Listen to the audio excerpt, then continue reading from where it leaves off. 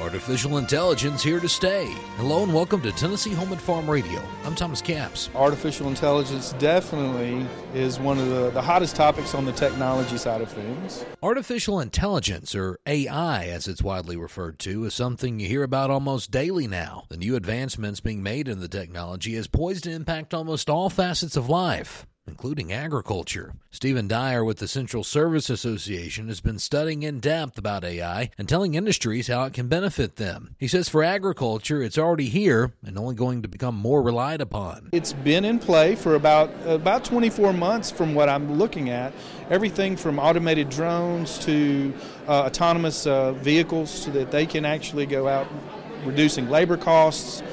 Being able to pinpoint very, very specific plants and bugs and soil and anything that it would give the farmers an advantage, I think is the biggest side. And I'm seeing a whole industry being created in the ag subsector to be able to serve that. Colleges, universities are putting a lot of effort toward making sure they have all the different parts and pieces in place. Some have reservations about AI, but Dyer assures there's nothing to worry about. Making sure that you're taking very basic steps, and the fun way to do that is just go out and ask AI, what's the safest way I can interact with you? And it'll give you a step-by-step way to keep you safe, keep you secure.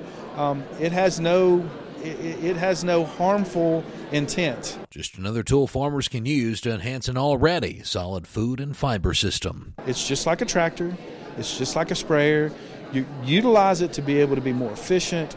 That's the key to the whole thing is learn the pieces that you need, and then expand and keep learning. Be an AI operator. For Tennessee Home and Farm Radio, I'm Thomas Capps.